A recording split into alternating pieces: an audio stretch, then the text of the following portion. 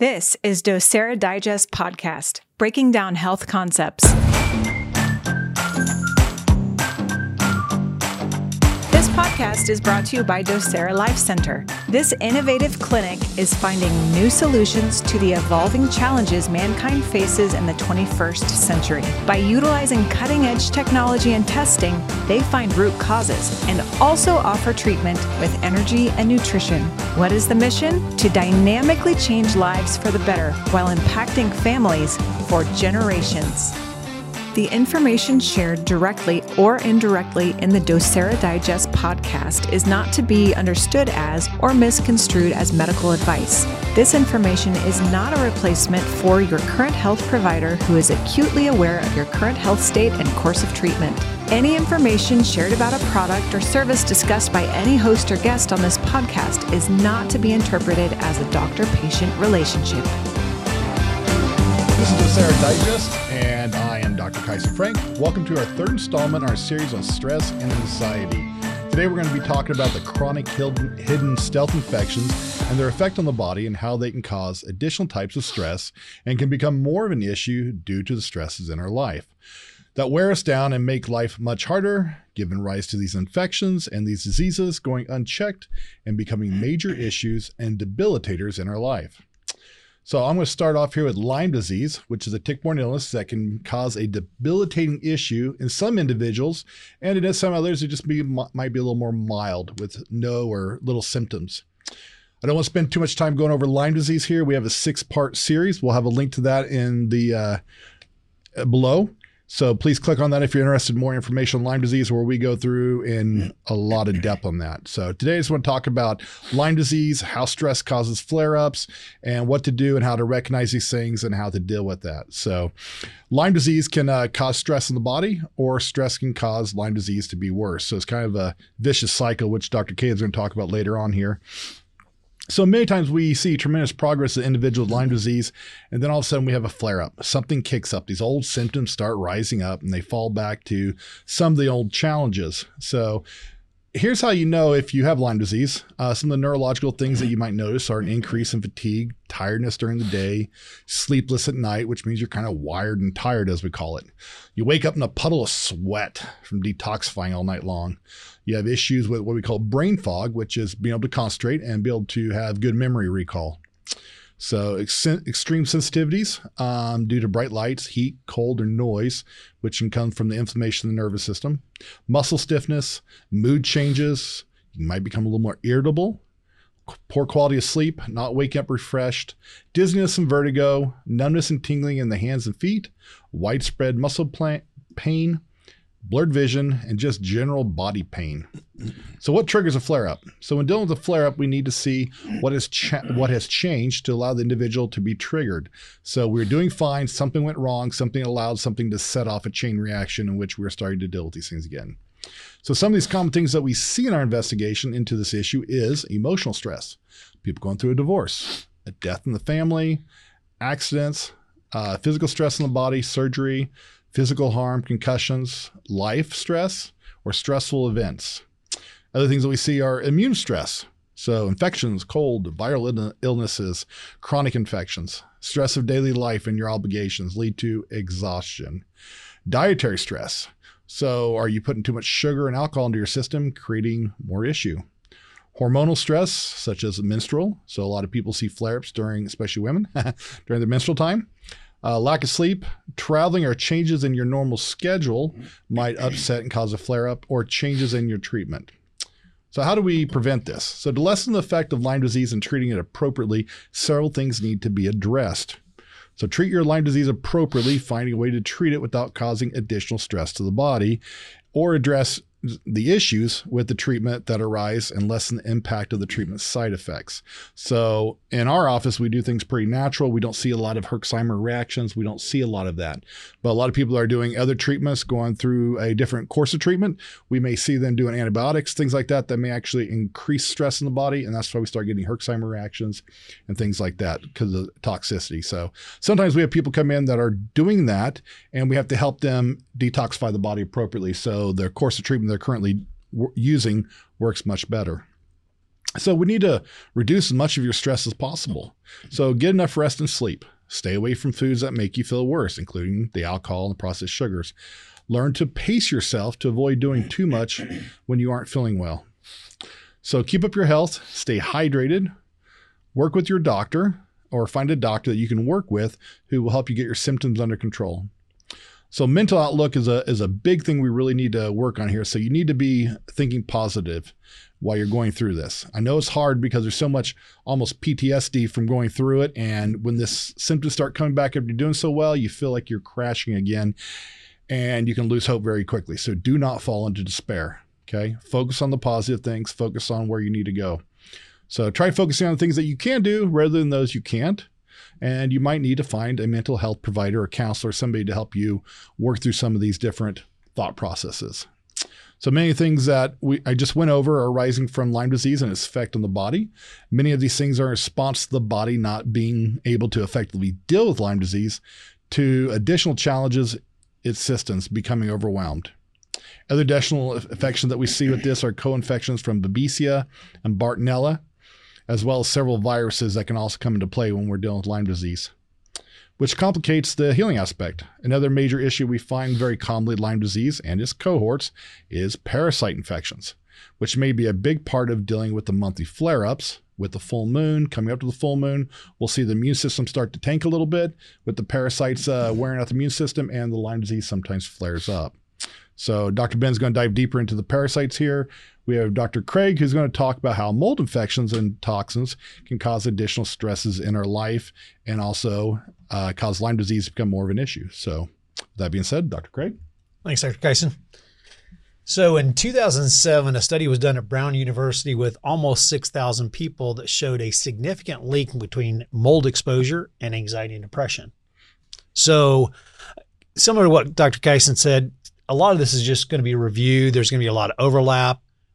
We have a mold series as well I really encourage you to listen to. What I want to dive in today is what actually happens when we're exposed to mold and how exactly does that impact stress and anxiety. So first, mold produces byproducts called MVCs, which is microbial volatile organic compounds, which is versus what are called volatile organic compounds, which actually come from man-made chemicals. It also produces spores and mycotoxins. That sounds stressful. What's that? That sounds stressful. Exactly. One of the things I also want to kind of recommend people do is make sure and watch our air quality episode, because Mike Mead goes really in depth with spores in the air and how they get moved around. And it's an important component to this as well. What's also interesting too is when these spores are broken down, you also have the skeletal elements of their breakdown and metabolites from this as well that are also a factor. So what's interesting is the mold spore is not necessary actually to trigger mold illness.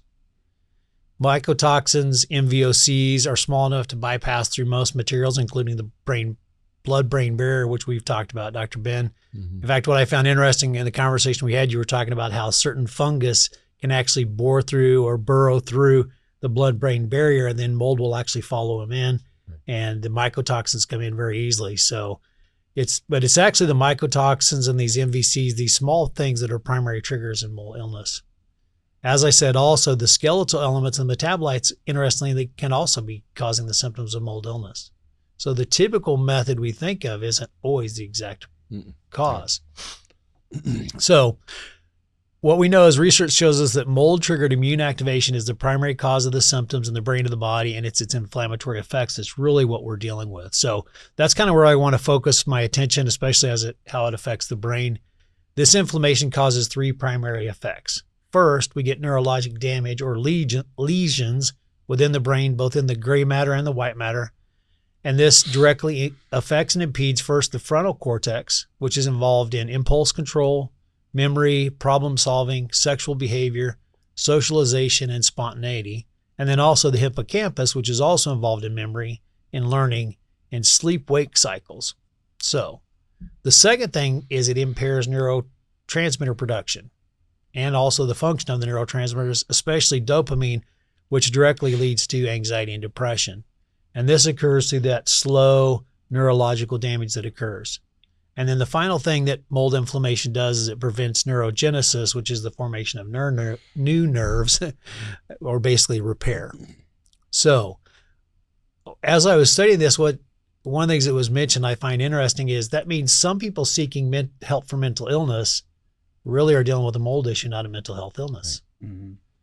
So that's kind of important as we talk about this. And this is one of the big things we do in our office is we really want to get at what is actually the root cause. Is it chemical? Is it physical? Is it mental, emotional? What actually is the cause? Right. Not just what are the symptoms leading us to. In fact, I'm going to give you an example here in just a minute of one this week that really kind of pointed to that. One other aspect I want to touch on real quick here is DNA vulnerability.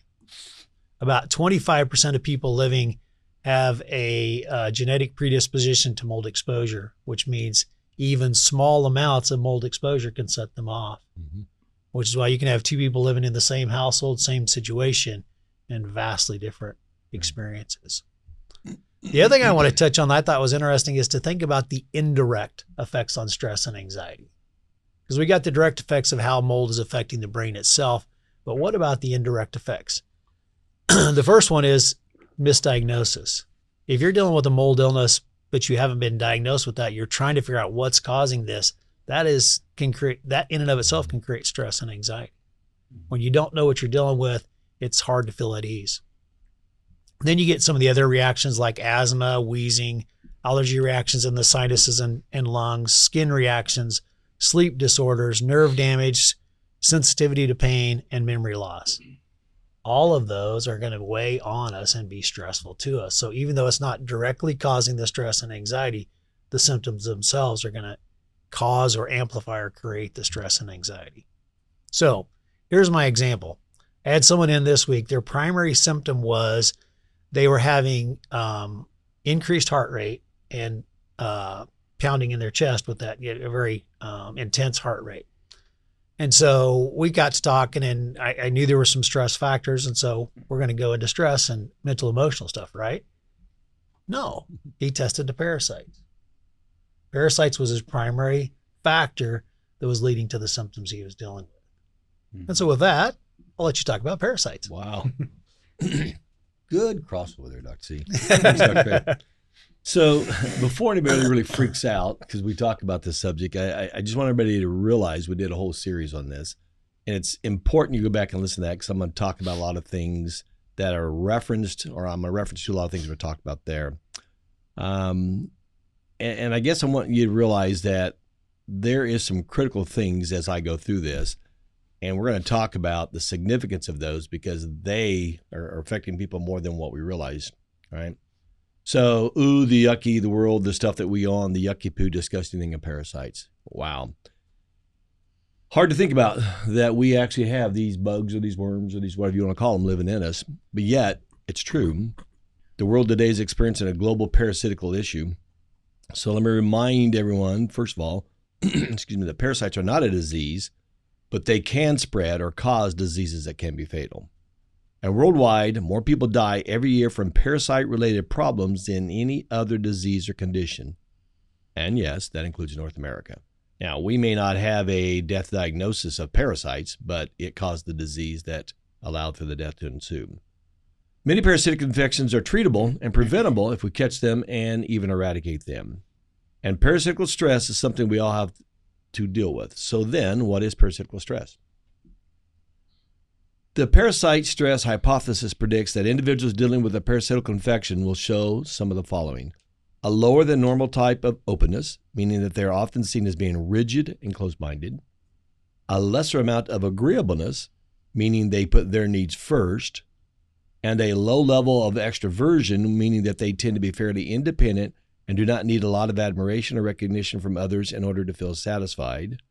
And they also tend to have a higher level of conscientiousness, which means that they are highly organized, self-disciplined, and detail-oriented. Now, before you say, hey, that sounds a lot like me or somebody I know, let me assure you that not everyone that has this type of personality trait is infected with parasites. But how would you know? The other issue is that the more stress you are experiencing, and even the more long-term type of chronic stress you live under, the more that will also affect your immune system and how it functions, therefore making individuals more susceptible to a parasitical infection. Then the parasites can interact in addition to or synergistically with other stressors or stress factors or triggers, thus fueling the stress cycle, anxiety, and anxiousness. So then, is anxiety a symptom of parasites? Parasite symptoms in humans, such as sleeping irregularities, skin irritation, mood changes, and muscle pain, can all be caused by the toxins released by the parasites into our bloodstream. These toxins then can cause anxiety, which then tends to manifest itself in irregular sleeping patterns and or teeth grinding or even drooling. Well, then you might be wondering how the parasite actually causes stress. Let me answer that for you. Once parasites get into your body, they have three specific desires. Number one, they need to survive to get to their desired location. Number two, they need to eat, either on the food that you eat or on the cells and tissues inside of you. And three, they need to produce or reproduce as fast and as often as they can. Since most of the parasites want to live in your gut, that's where they will generally be traveling to. No matter if you inhale them, swallow them, or if they even crawl in through your skin. That's kind of rare and weird, but those happen. Hookworm. Once they're in there, they'll begin to set up their feeding area. Then they'll begin to eat the food that you are eating. Now, this will produce either an aggravative reaction, which means they will send you signals through special toxins that this food is bad, yuck, don't eat it, which will produce a sort of food allergy reaction, make you not want to eat that food again. Or the food that you eat causes an excitable reaction, which then they will send out another toxin that makes you want to eat more of this type of food, which will cause overeating and or even overindulgence. Here they are wanting to actually feed them and not you. If neither of these two reactions work, then they will begin to eat our own internal cells and tissues, as well as our internal fluids and even our blood. This will cause some heavy-duty mycotoxins that will stimulate our inflammatory and our immune systems. With a prolonged effect of this, it will begin to weaken our defense systems and eventually begin the cycle of internal stress on a lot of our symptoms. They prefer this approach because as you are fighting all these other reactions, as it will enhance their survivability and their reproduction, which just further weakens our resistance. Once it has been established, they will begin to release other mycotoxins that will, I'm going to get this out. This is fun. It will manipulate our hormones as well as our neurotransmitters that control the total functionality of our body. All this will ensure that the parasite will not only survive, but that there will be very little resistance to them thriving. You often hear us doctors refer to helping you and your body either get ready for war or to engage in the war that is already in your body. This war that we refer to is really a chemical war, which is one of the worst types of wars that you can have. The toxins and the mycotoxins that the parasites release will overwhelm our inflammatory pathways that are responsible to help detoxify us. This will eventually lead to an overload that will affect some specific organs and pathways. Most people will respond by feeling sluggish, worn down, and have less energy.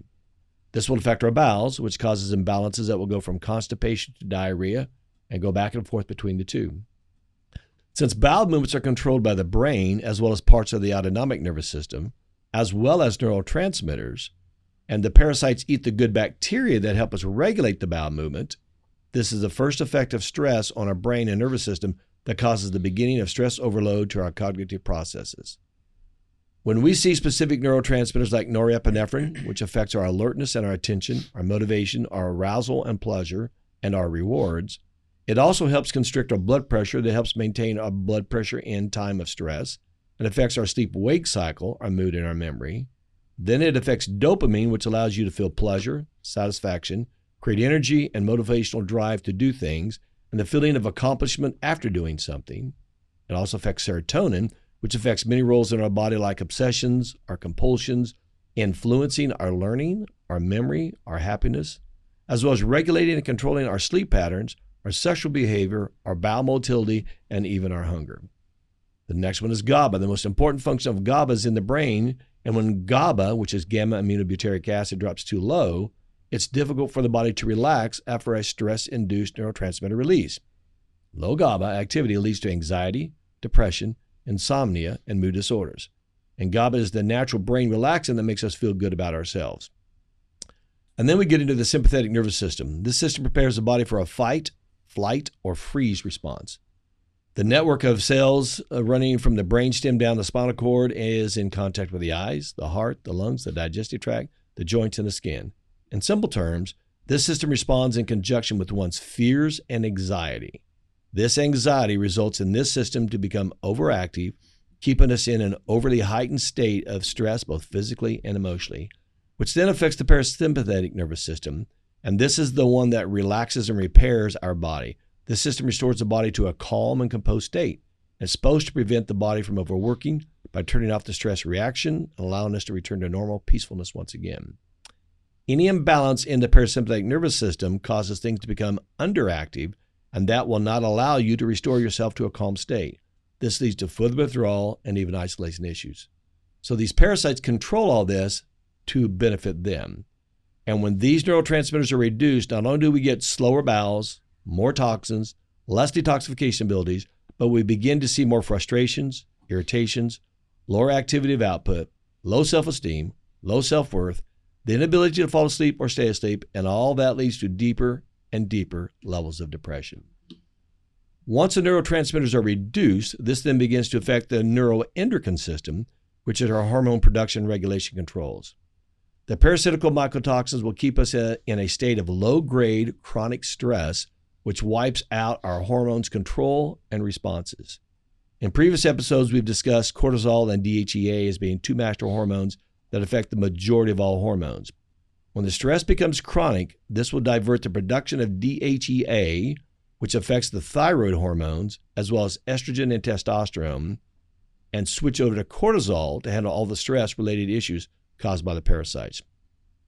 This in a turn will affect another master hormone called oxytocin, and it will reduce its production of that. What that hormone does, it actually can induce anti-stress-like effects, such as reduction of blood pressure and the elevated cortisol levels. Oxytocin is responsible for increasing our pain thresholds. It also promotes growth, healing, courage, and exerts an effect that stimulates various types of positive social interaction. So in conclusion, here's how parasites cause us stress. It affects or causes weakened muscle strength, the connective tissue in our lungs and joints, bone and teeth development and repair, digestion issues that affect proteins, fats, and carbohydrate metabolism, which affects blood sugar and energy production, which affects increased fat storage, therefore affects the brain and spinal cord issues, nerve-related tingling and weakness, affects our cognition, which is our memory, our recall, and processing of thoughts, and it causes hormone dysregulation problems, which increases cholesterol, which causes increased inflammation, which reduces the immune system, which slows down bowel movements, which increases toxins, which increases or affects our breathing difficulties, causing kidney and bladder issues, which increases thinning of the skin, which causes more breakouts and hair loss. And the list could just go on and on. Dr. Caleb and Dr. Luke are going to go into more details about this, but now you know how parasites can cause some major stress factors in our bodies. Now I'm going to turn over to Dr. Luke so he can dive more into the toxicity aspect. So you just kind of answered the age-old question, what's eating you? I love it. Right. I love it. That's great. Oh, wow. Thank you, Dr. Ben. Parasites. Yeah, trigger. Thanks, Dr. Ben. Right out of the gate, I think it's important to define for our discussion what a toxin is. And I got this list from Dr. Brian Walsh of Metabolic Fitness in his detox course. So we have toxic elements, which are heavy metals. We have naturally occurring things like mold, like Dr. Craig already mentioned, aflatoxins and allergens. You have pesticides, insecticides, and herbicides. Oh my. You have persistent organic pollutants, which these are important because these are what are called lipophilic compounds. And if you break down that word, that just means fat loving. So these compounds have an affinity for fatty tissue in the body. And it's important to note that these can get stored in adipose tissue or also the brain and the nerves of the body because those are heavily made up of fat. So these are things like polychrominated compounds, things like paints, glues, and fluorescent lighting. Polybrominated compounds, again, paints, foam furniture padding, textiles, rugs, curtains, and more. Teflon, and then organochlorine chemicals like the insecticide DDT. And these are associated with diabetes, obesity, and endocrine disruption. Next, we have volatile organic compounds, which are aromatic compounds, things like gas, paints, fragrances, and these are neurotoxic. And these, since they're aromatic, these tend to be inhaled. Next, we have plastics, which are things like phthalates, PVC, and BPA. So now that we kind of have a working understanding of what a toxin is, we can now talk about how that correlates with stress. I'd like to emphasize the effects of toxins and toxicity on the liver here. So an accumulation of toxins, specifically lipophilic or fat-loving toxins, which get, again, stored in the fat, we have an increased exposure to water-soluble toxins result in the liver becoming taxed or burdened, trying to keep up with the demand, which is one of several ways that can lead to what's called non-alcoholic fatty liver disease.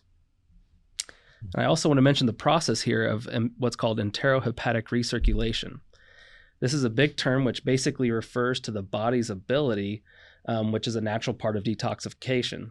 So you start with the fat-soluble toxin in the body, and again, things like a persistent organic pollutant, and it gets converted to a water-soluble toxin through a process called phase 0, 1, 2, and 3 detoxification in the liver.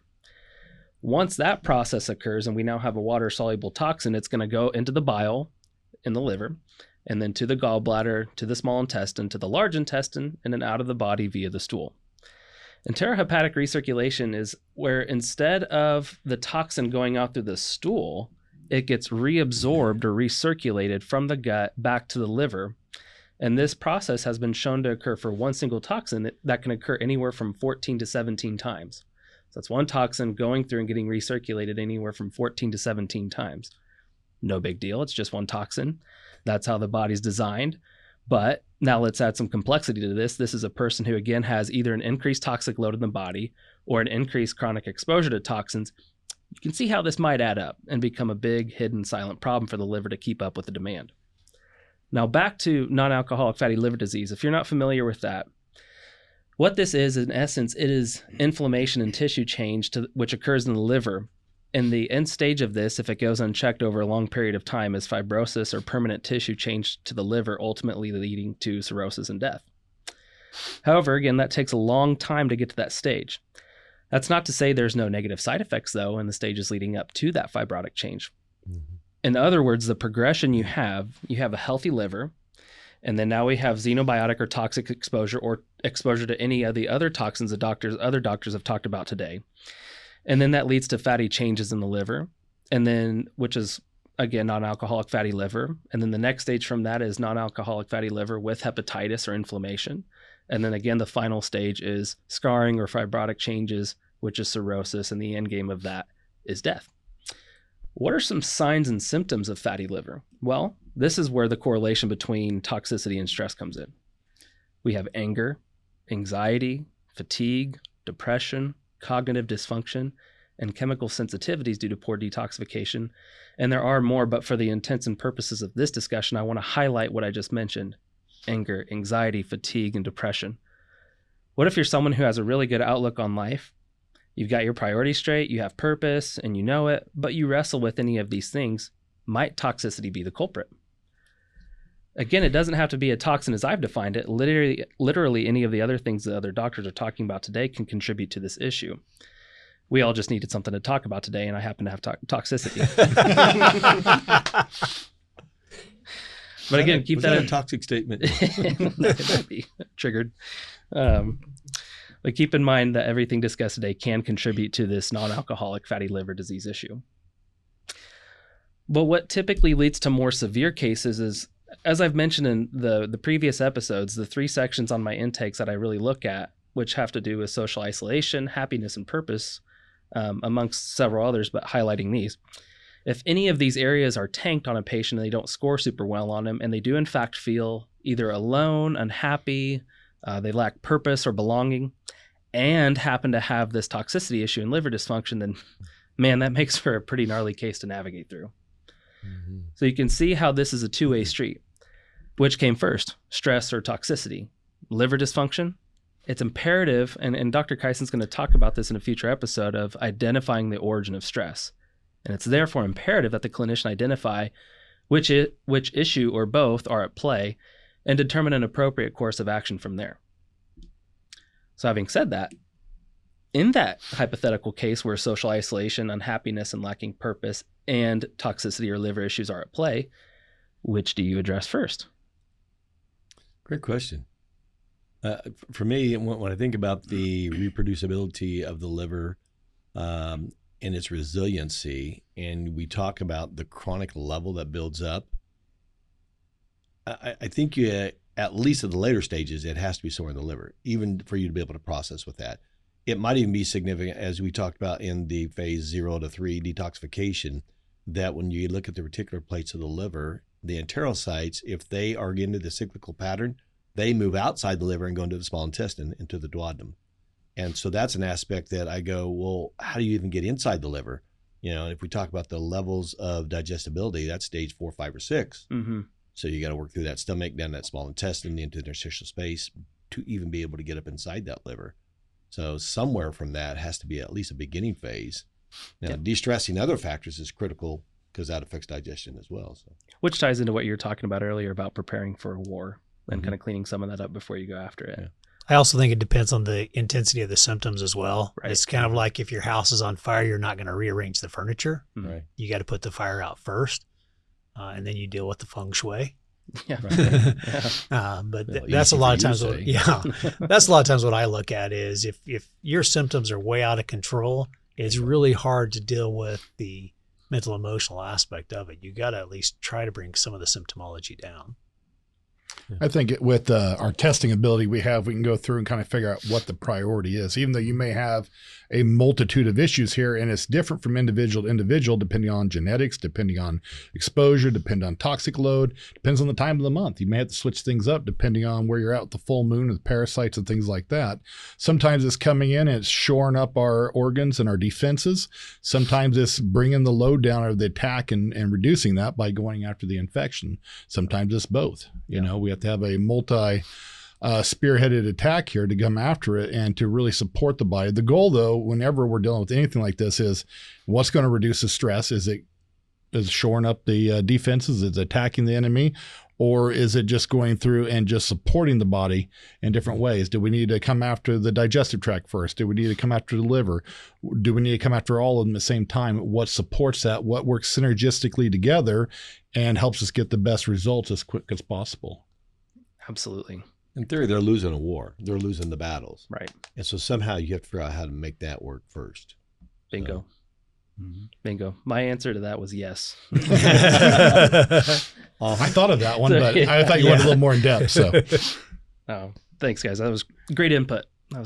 So I go into, shameless plug here. I go more in depth on the issue of toxicity and specifically how it relates to obesity in a presentation that I recorded here with Jason last week, appropriately titled Obesity and Toxicity, the Hidden Connection. So again, shameless plug. Be sure to tune in once that's released. hey, Jason, let's add that link to this. So with that, that's all I had for toxicity. So I'd like to turn it over to Dr. Caleb, who's going to talk about the vicious cycle.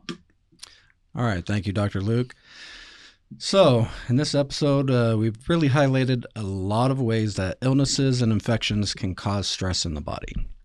Now, like we said before, we have series already on Lyme disease, parasites, and mold exposure, and we reviewed those today because those are some of the main conditions that we see regularly in our clinic, and we see how much our patients are dealing with stress because of those conditions. We also talked about toxicity because it is a key component of all three of those conditions.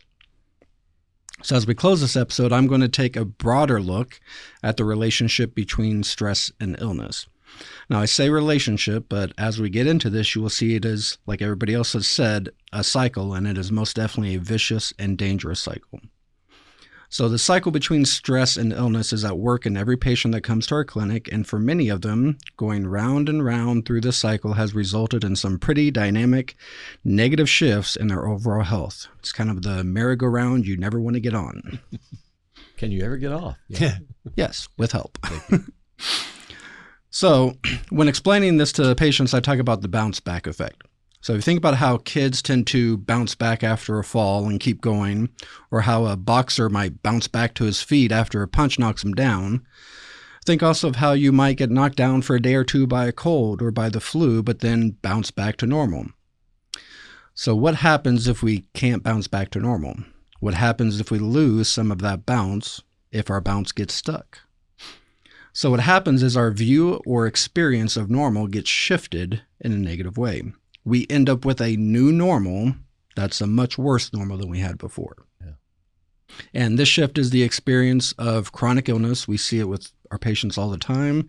It is something that almost all of our patients have experienced, and I know it's something that all of us doctors have experienced as well. Mm-hmm. So what causes this shift? Why do we lose our ability to fight against and bounce back from disease? This has become because our immune systems get compromised. As our immune system weakens, it becomes more difficult for our body to fight off new invaders or to keep dormant or contained invaders under control. A great example of this is the herpes varicella zoster virus, which causes chickenpox. So most of us experience chickenpox as a child, but you may not realize that even after you have recovered, this virus lingers on in the body in what could be considered a dormant state. However, later in life, that virus can be reactivated and cause the condition known as shingles. So the exact mechanisms for how the virus is reactivated hasn't been clearly identified yet, but we do know that a weakened immune system increases susceptibility.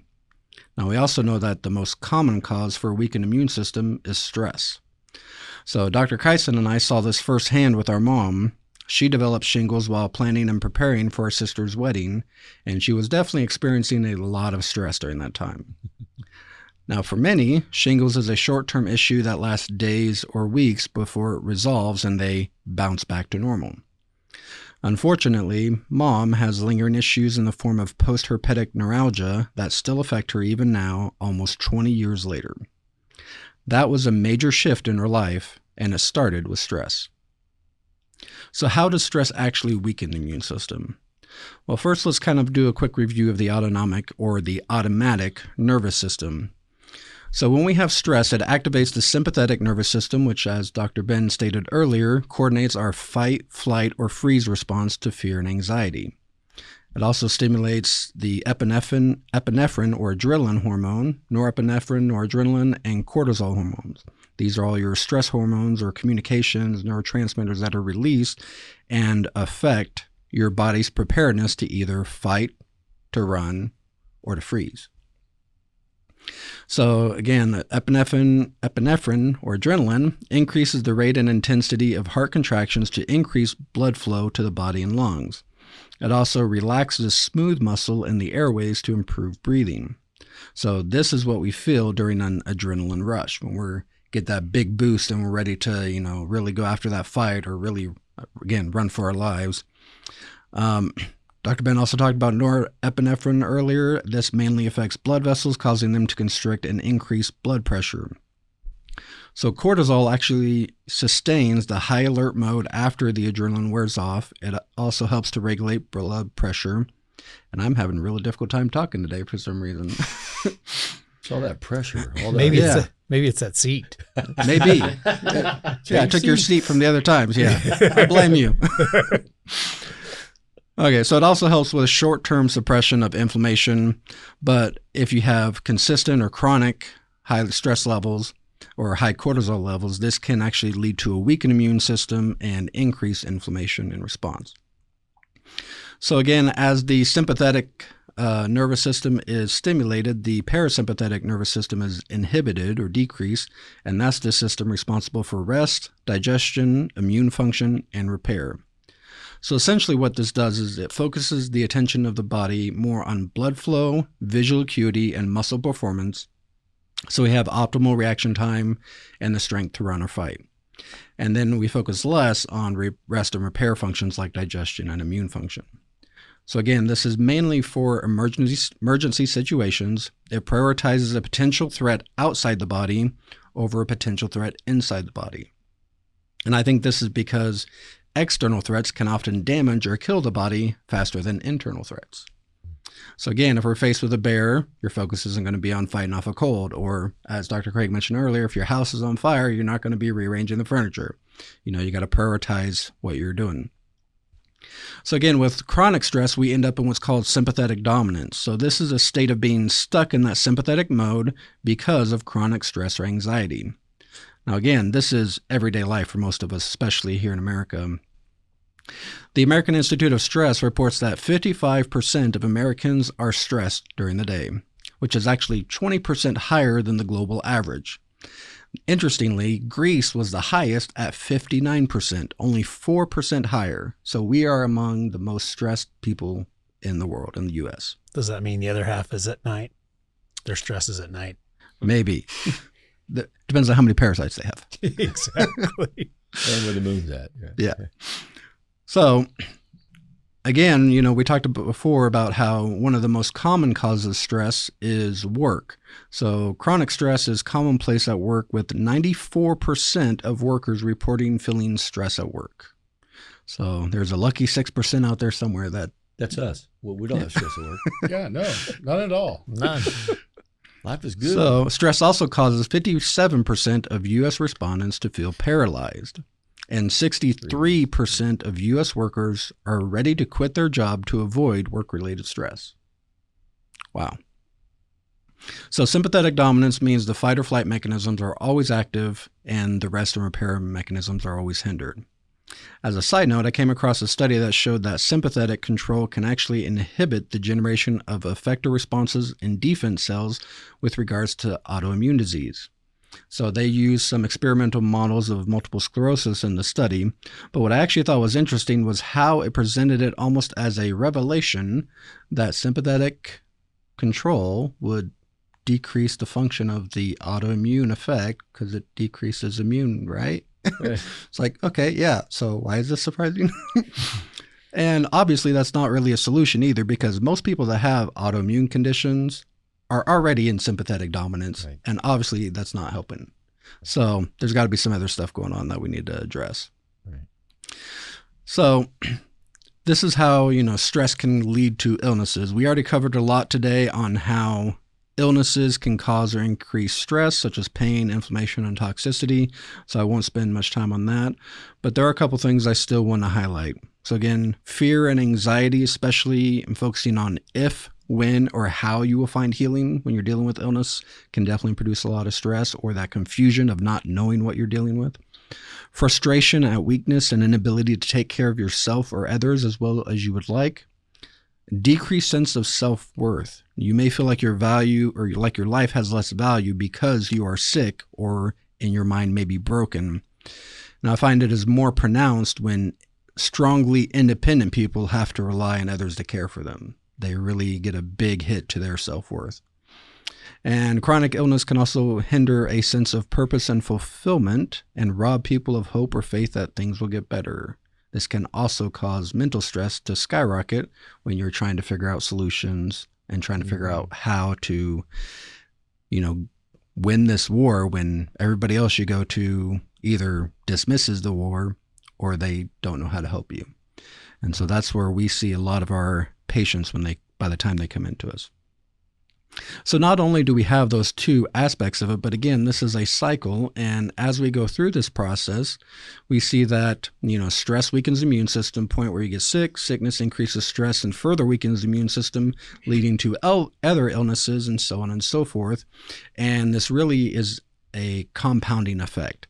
And that's why when a lot of our patients come to us, by the time they make it to us, they have layers and layers and layers of issues, and we have to address it kind of like an onion, peeling back layers at a time. Sometimes we're lucky enough to be able to, or fortunate enough to be able to go through a few layers at a time, but a lot of times we have to just go one little bit at a time, and it takes a while. So this is definitely the vicious and dangerous cycle of stress and illness. So, in closing, as you have heard in this series so far, unmanaged stress can significantly affect the trajectory of your life in a negative way. High levels of stress and prolonged or chronic stress will have the greatest impact, but even lower levels of stress can have a significant impact over time. Loss of focus, energy, and productivity can make it hard to move forward in life. Stress can lead to apathy and depression, which can interfere with our social connections that bring us joy, love, and purpose. The more we let stress linger and grow, the easier it is for us to shift to a victim or survival-focused mentality instead of a thriving, growth-focused mentality. It can also lead to unhealthy coping methods, illness, and poor quality of life. When we get in the cycle, it can be easy to feel like we are stuck in the mud and muck of life, but we don't have to be. If you've ever had a vehicle stuck in the mud, then you know that even an inch in the right direction can make a difference. Sometimes we fall back after that inch, and you feel like that effort is wasted, but I've also seen that if we rock back and forth enough, then we can get enough momentum on that forward push to break free. It may be too difficult to do on your own at first. We are here to help in any way that we can. We want you to experience more hope, joy, peace, and comfort in your life, and we would love to partner with you on your journey to a less stressful and more enjoyable and meaningful life. Thank you for listening. Please join us again for our next episode where we discuss how stress can impact some of our key organ systems and talk about a couple specific conditions or illnesses that you may not realize is impacted by stress. Thank you for listening to the docera Digest podcast. If you enjoyed this episode, please be sure to subscribe and leave us a review.